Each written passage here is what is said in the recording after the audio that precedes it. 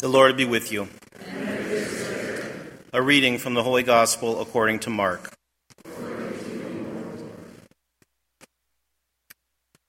Then they came to Capernaum, and on the Sabbath Jesus entered the synagogue and taught. The people were astonished at his teaching, for he taught them as one having authority and not as the scribes.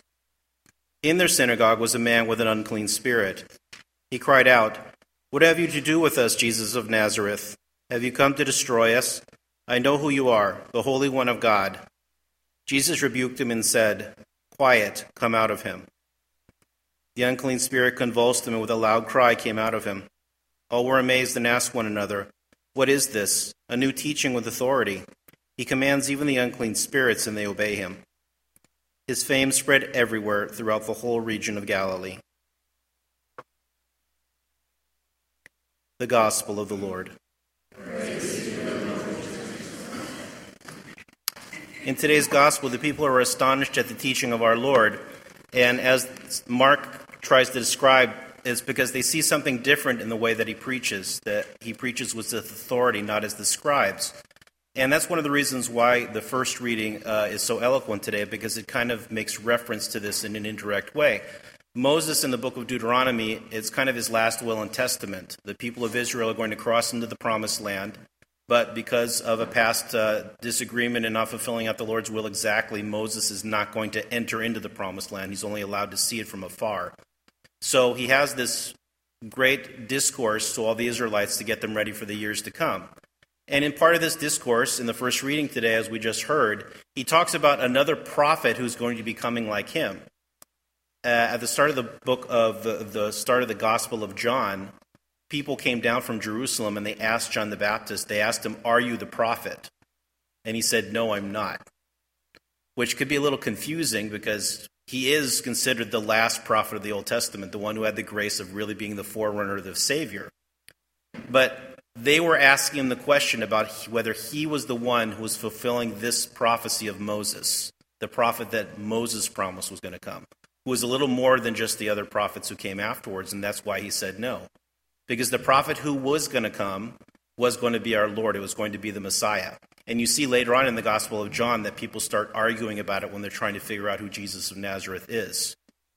So in the first reading today, Moses promises them a prophet, and the way he explains it, it's something in answer to their wishes, because there is a moment at Mount Horeb where they got sick of Moses being their spokesperson, and they said, "Why are you the only one who talks to our Lord? We want to talk to him ourselves." And the Lord said, "All right, get him ready." And he came down with all the fire and thunder on the mountain, and they were so terrified by the experience, basically, I'm paraphrasing, they're like, "Oh, no, that's okay, we don't need to talk to you directly, Lord, you can go through Moses or whatever." So Moses is reminding them that, remember what happened the last time you tried to have an experience of the Lord face to face. And that reminds us of the Old Testament experience of the Lord. If our Lord had simply become flesh and revealed himself right away to see God, probably about half the people who heard it would have dropped dead of a heart attack out of fear. Because in the Old Testament they were taught, he who looks upon the face of God will die. There's even a moment where Moses is allowed to see the Lord, and the Lord says to him, "I'll let you sort of see my back as I'm passing by, but if you look upon my face, you will surely die." And that actually makes allusion to the fact that since the fall, we can't see our Lord face to face anymore, due to original sin. If we looked upon him in all his holiness and all his terror and his justice, we would be rightly condemned, and perhaps the really thought of it would just make us fall dead right at his feet. So, our Lord does come, and little do they know that this prophet who Moses promised would come would be our Lord in person. But our Lord in person coming in a way that, forgive the expression because it's kind of a poor expression, that they can relate to. Our Lord saw the moment where he could come and reveal himself to us and give us that opportunity through the mystery of his humanity to reconcile ourselves with God again. So, why are they so astonished at his teaching, at this authority? If there's a way to describe it, we can kind of describe it as they perceive that he's telling it like it is. Every one of us has had an experience of a preacher who seems like he really tells it like it is, or that person really tells it like it is. And it really seems that they're putting out the truth. They're not concerned about the consequences or couching phrases or things like that. Sometimes they're a little blunt. Sometimes it's candor. Sometimes it's bluntness. It should always be with charity in the case of us, obviously. But people say, yeah, he's telling it like it is. Well, in a certain sense, that's part of what is striking them about our Lord preaching in the synagogue today. Because they say specifically, and not as the scribes. Because the last part of that first reading today, Moses was talking about the fact that if a prophet says something that the Lord didn't put into his mouth, that prophet will surely die. So between the last prophet of the Old Testament and the coming of our Lord, a few hundred years at least passed. There were no more prophets. The people of Israel were just doing what they were doing. They were waiting for the Messiah to come. But no prophet was coming to tell them anything. So what do you do in the meanwhile? What do your learned people do in the meanwhile? Where the scribes tried to interpret the scriptures and the oral traditions of the people of Israel as best as they could. But they themselves realized they weren't receiving these direct messages from God. They weren't spokespeople like a prophet was. And so it's understandable that when they did try to teach about how to put the law into practice in the sacred scriptures and things, they were very cautious about what they said, because they believed, and in some cases legitimately, that it would result in at least their spiritual death if they said something wrong. So you can imagine that moment in the synagogue when a scribe would come up and talk about scripture or the tradition of the people of Israel. He'd always be a little cautious in what he said. Okay? It's kind of the same thing in the work of a theologian.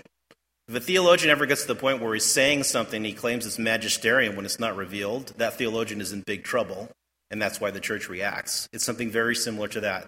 The scribes had to be very careful in what they said. They could stay at the level of interpretations and things, but they realized there was a certain authority that they didn't have. All of a sudden, our Lord comes onto the scene, and in a couple of gospel passages, they describe him as this young rabbi. And out of nowhere, he's telling it like it is. He's telling it with that confidence. He's telling it, and they perceive that authority in him, that he doesn't have that fear that the Lord is not speaking through him. And we know the secret. It's because it's the Lord himself. But at that moment, they're still coming little by little into his mystery, the disciples, and then little by little the other people of Israel, and so on. And some people never understood that, and they never believed in it. But he doesn't just do that, because we see in the gospel today that not only does he speak with a certain boldness and a certain confidence that shows that he has a certain authority in these things, and that strikes a chord in people's hearts, but then he backs it up with the sign of casting out the unclean spirit. And he simply says with a few words, quiet, come out of him. Now, all the other gospel passages that we've seen, the scripture passages that we've seen about possessions are very difficult. They take time, they take a lot of prayer and things. So imagine the impact that it had on these people watching, where our Lord with a few words just cast this unclean spirit out. But I want to draw attention to your fact that the unclean spirit didn't say, wow, you're a very eloquent person, you must have studied at Harvard or something. I think you've made very cogent arguments for me to leave this person. No, what did he start screaming? You're the Holy One of God. It was the holiness of our Lord that drove him out. And that comes back a little bit to that fear that the first Israelites had about seeing our Lord face to face. Because when you look at our Lord face to face in all his holiness, and you reflect on your own holiness or lack thereof, it makes you feel very small, almost insignificant. It's a very humbling experience.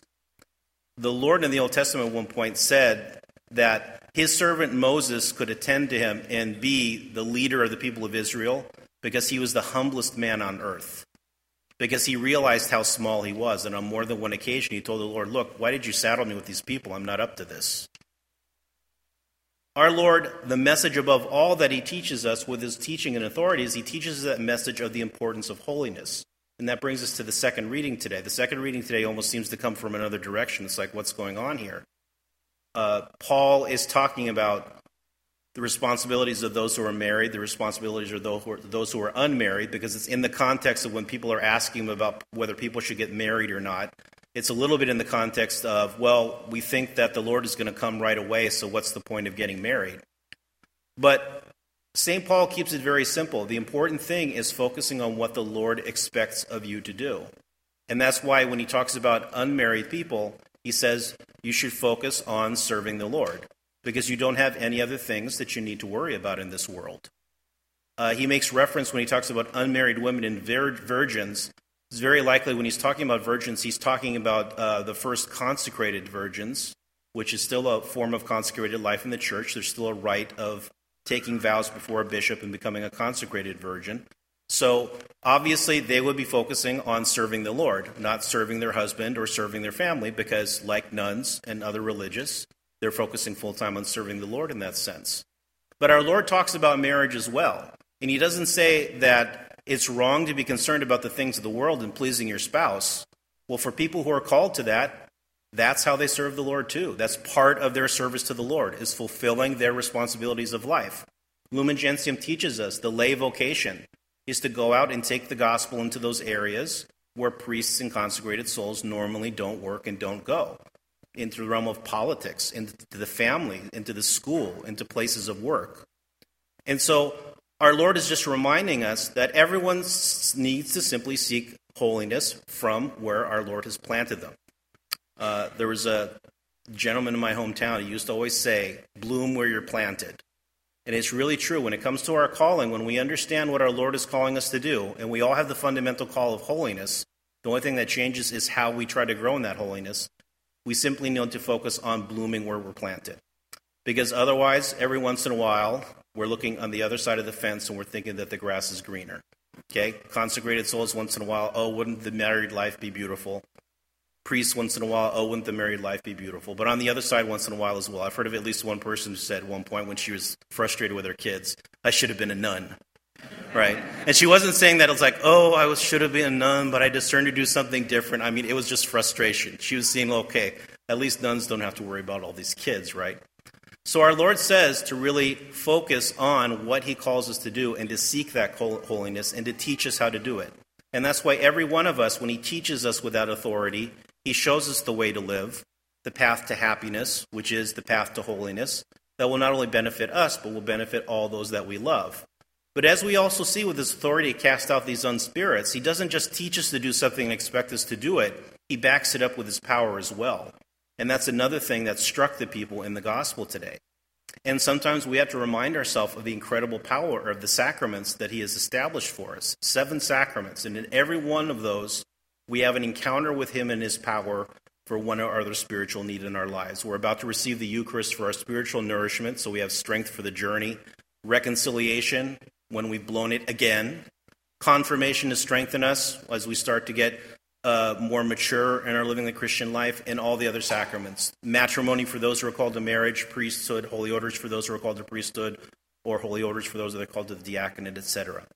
So, as we continue the celebration of the Eucharist, let's thank our Lord for deciding to come and take charge of things in person. Let's thank him for coming into our lives and teaching us the best way for us to live, not only for ourselves, but for others. And let's also thank him for all of those means that he has put at our disposal in his holy church in order to help us to achieve that goal, which is not only our sanctification, but the sanctification of the whole world. We turn now to God our Father, who secures justice for the oppressed, and offer him our prayers. That the church will stand before the world without stain or blemish, holy and obedient to God's word, we pray to the Lord. For an end to terrorism in the world, and for the healing of all hatred and division, we pray to the Lord. For all families, that the Lord will bless and strengthen them to remain united in peace and love, we pray to the Lord. That our parish community for whom this Mass is offered will grow in faith, hope, and charity, we pray to the Lord. For those who have no one to pray for them, we pray to the Lord. We pray for those who have died. Eternal rest grant unto them, O Lord. May they rest in peace.